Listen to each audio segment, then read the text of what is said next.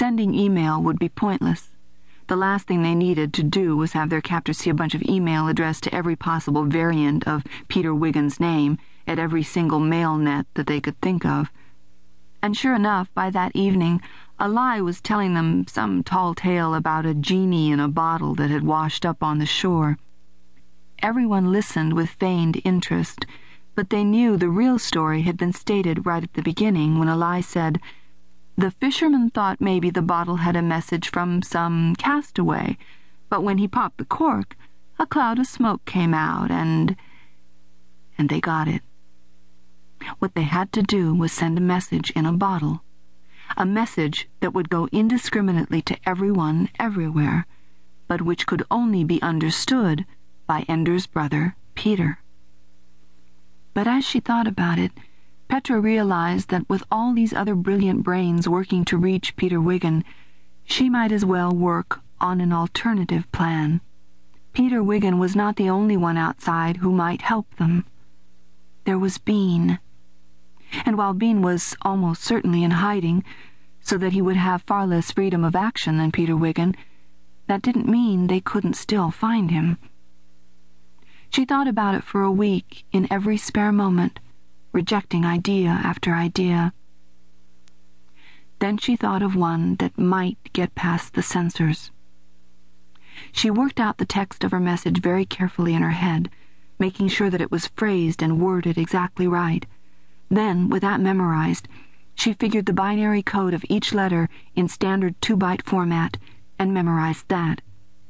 Then she started the really hard stuff, all done in her head, so nothing was ever committed to paper or typed into the computer, where a keystroke monitor could report to their captors whatever she wrote.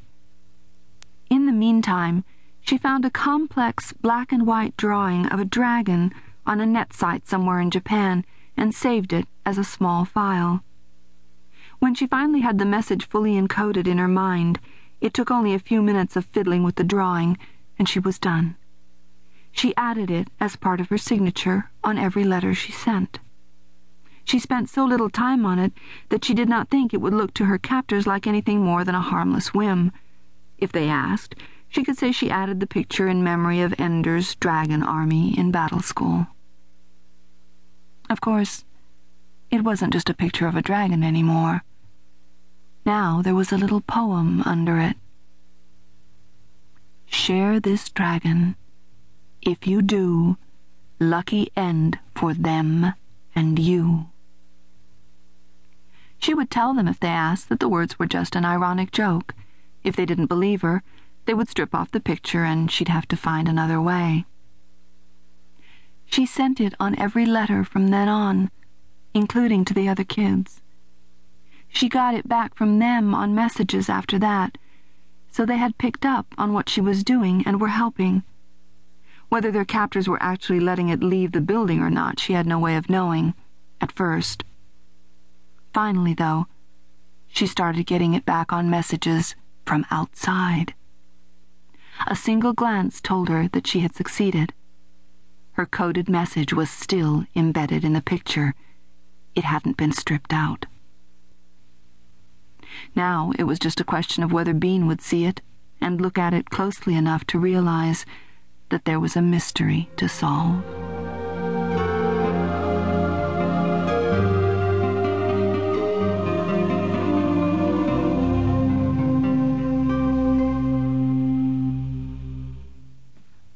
Chapter 4. Custody. 2. Graph key pilgrimage at colmin.gov. From Chamarajnagar key Jawaharlal at ifcom.gov. Quandary. You know better than anyone how vital it is to maintain the independence of the fleet from the machinations of politicians. That was my reason for rejecting Locke's suggestion, but in the event I was wrong. Nothing jeopardizes fleet independence more than the prospect of one nation becoming dominant, especially if, as seems likely, the particular nation is one that has already shown a disposition to take over the IF and use it for nationalist purposes. I'm afraid I was rather harsh with Locke. I dare not write him directly because while Locke would be reliable, one can never know what Demosthenes would do with an official letter of apology from the Polemarch. Therefore, Please arrange for him to be notified that my threat is rescinded, and I wish him well. I do learn from my mistakes. Since one of Wiggins' companions remains outside the control of the aggressor, prudence dictates that young Delphiki be protected. Since you are Earthside, and I am not, I give you brevet command over an IFM contingent and any other resources you need. Orders forthcoming through Level 6 back channels, of course. I give you specific instructions not to tell me or anyone else of the steps you have taken to protect Delphiki or his family. There is to be no record in the IF system or that of any government. By the way, trust no one in the hegemony. I always knew they were a nest of careerists, but recent experience shows that the careerist is now being replaced by worse, the ideologued rampant. Act swiftly. It appears that we are either on the verge of a new war, or the League War never quite ended after all. How many days can you stay closed in, surrounded by guards, before you start to feel like a prisoner? Bean never felt claustrophobic in battle school, not even on Eros, where the low ceilings of the buggers' tunnels teetered over them like a car slipping off its jack. Not like this, closed up with his family, pacing the 4-room apartment. Well, not actually pacing it. He just felt like pacing it and instead sat still, controlling himself, trying to think of some way to get control of his own life. Being under someone else's protection was bad enough. He had never liked that, though it had happened before, when Poke protected him on the streets of Rotterdam, and then when Sister Carlotta saved him from certain death by taking him in and sending him to battle school. But both those times there were things he could do to make sure everything went right. This was different. He knew something was going to go wrong, and there was nothing he could do about it. The soldiers guarding this apartment, surrounding the building, they were all good, loyal men. Bean had no reason to doubt that. They weren't going to betray him. Probably. And the bureaucracy that was keeping his location a secret? No doubt it would just be an honest oversight, not a conscious betrayal that would give his address to his enemies. And in the meantime, Bean could only wait, pinned down by his protectors. They were the web, holding him in place for the spider. And there wasn't a thing he could say to change the situation. If Greece were fighting a war, they'd set Bean and Nikolai to work, making plans, charting strategies. But when it came to a matter of security, they were just children, to be protected and taken care of. It would do no good for Bean to explain that his best protection was to get out of here, get off completely on his own, make a life for himself on the streets of some city where he could be nameless and faceless and lost and safe. Because they looked at him and saw nothing but a little kid. And who listens to little kids? Little kids have to be taken care of by adults who don't have it in their power to keep those little kids safe. He wanted to throw something through the window and jump down after it. Instead, he sat still. He read books. He signed onto the nets using one of his many names and cruised around, looking for whatever dribbles of information oozed through the military security systems of every nation, hoping for something to tell him where Petra and Fly Molo and Vlad and Dumper were being held. Some country that was showing signs of a little more cockiness because they thought they had the winning hand now, or a country that was acting more cautious and methodical because finally somebody with a brain was running their strategy. But it was pointless because he knew he wasn't going to find it this way. The real information never got onto the net until it was too late to do anything about it. Somebody knew. The facts he needed to find his way to his friends were available in a dozen sites. He knew that, knew it, because that's the way it always was. The historians would find it and wonder for 1,000 pages at a time, why didn't anybody notice? Why didn't anybody put it together? Because the people who had the information were too dim to know what they had, and the people who could have understood it were locked in an apartment in an abandoned resort that even tourists didn't want to come to anymore. The worst thing was that even mother and father were getting on his nerves. After a childhood with no parents, the best thing that had ever happened to him was when Sister Carlotta's research found his biological parents.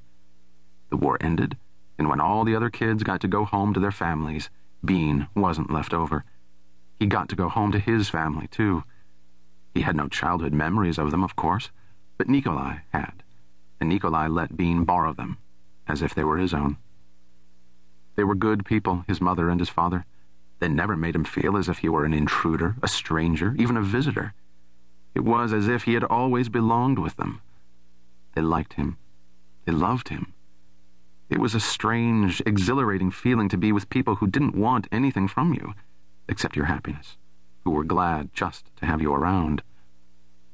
But when you're already going crazy from confinement, it doesn't matter how much you like somebody, how much you love them, how grateful you are for their kindness to you. They will make you nuts. Everything they do grates on you like a bad song that won't get out of your head. You just want to scream at them to shut up. But you don't, because you love them, and you know that you're probably driving them crazy too. And as long as there's no hope of release, you've got to keep things calm. And then finally, there comes a knock on the door, and you open it up and you realize that something different is finally going to happen. It was Colonel Graff and Sister Carlotta at the door. Graff in a suit now, and Sister Carlotta in an extravagant auburn wig that made her look really stupid, but also kind of pretty. The whole family recognized them at once, except that Nikolai had never met Sister Carlotta. But when Bean and his family got up to greet them, Graff held up a hand to stop them, and Carlotta put her finger to her lips. They came inside and closed the door after them and beckoned the family to gather in the bathroom. It was a tight fit, 6 of them in there. Father and Mother ended up standing in the shower while Graff hung a tiny machine from the overhead light. Once it was in place and the red light began blinking, Graff spoke softly. "Hi," he said. "We came to get you out of this place." "Why all the precautions in here?" asked Father. "Because part of the security system here is to listen in on everything said in this apartment." "To protect us? They spy on us?" asked Mother. "Of course they do," said Father. "Since anything we say here might leak into the system," said Graff, "and would most certainly leak right back out of the system, I brought this little machine which hears every sound we make and produces counter sounds that nullify them, so we pretty much can't be heard." "Pretty much?" asked Bean. "That's why we won't go into any details," said Graff. "I'll tell you only this much. I'm the Minister of Colonization, and we have a ship that leaves in a few months. Just time enough to get you off Earth, up to the ISL, and over to Eros for the launch." But even as he said it, he was shaking his head, and Sister Carlotta was grinning and shaking her head too, so that they would know that this was all a lie. A cover story. "Bean and I have been in space before, Mother," said Nikolai, playing along. "It's not so bad." "It's what we fought the war for," Bean chimed in. "The Formics wanted Earth because it was just like the worlds they already lived on. So now that they're gone, we get their worlds, which should be good for us. It's only fair, don't you think?" Of course their parents both understood what was happening, but Bean knew Mother well enough by now that he wasn't surprised that she had to ask a completely useless and dangerous question just to be sure. "But we're not really," she began. Then Father's hand gently covered her mouth. "It's the only way to keep us safe," Father said. "Once we're going at light speed, it'll seem like a couple of years to us, while decades pass on Earth. By the time we reach the other planet, everybody who wants us dead will be dead themselves." "Like Joseph and Mary taking Jesus into Egypt," said Mother. "Exactly," said Father. "Except they got to go back to Nazareth." "If Earth destroys itself in some stupid war," said Father, "it won't matter to us anymore, because we'll be part of a new world. Be happy about this, Elena. It means we can stay together." Then he kissed her. "Time to go, Mr. and Mrs. Delphiki. Bring the boys, please." Graff reached up and yanked the damper from the ceiling light. The soldiers who waited for them in the hall wore the uniform of the IF. Not a Greek uniform was in sight, and these young men were armed to the teeth. As they walked briskly to the stairs, no elevators, no doors that might suddenly open to leave them trapped in a box for an enemy to toss in a grenade or a few thousand projectiles. Bean watched the way the soldier in the lead watched everything, checked every corner, the light under every door in the hall so that nothing could surprise him. Bean also saw how the man's body moved inside his clothes, with a kind of contained strength that made his clothes seem like Kleenex. He could rip through the fabric just by tugging at it a little, because nothing could hold him in except his own self-control. It was like his sweat was pure testosterone. This was what a man was supposed to be. This was a soldier.